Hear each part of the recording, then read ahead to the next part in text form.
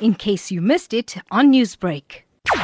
I think it's any person in a relationship, any person in a marriage, but not necessarily a marriage, in any relationship. And, because I think relationships are a struggle. Not always, but they're hard work. You have to work at them. So I think often in a marriage or in a relationship, one gets quite complacent and, just thinks that everything is now set and it's a done deal and this is how it's going to be till the end of time. And it doesn't always work out like that. I'm really appealing to hoping that every reader, anybody who's actually lived a life and been in a relationship will understand what I'm saying in the book and will relate to it and want to engage with it.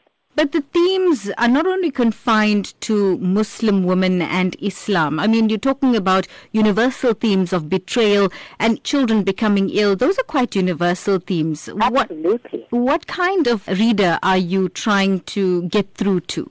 Well, definitely the themes are universal. I mean, the story happens to be set in a Muslim family because as a Muslim person, that's what I know, and you must write what you know. But definitely the themes are very universal, and they would appeal to just about any reader who likes to read serious literature, because I think my book is quite serious. It's not a light-hearted book, and by any means. I think it would appeal to just about anybody who enjoys reading a good book, who enjoys well-developed characters with subtleties and strong themes of love and betrayal, like you say, but it's also a lot about identity.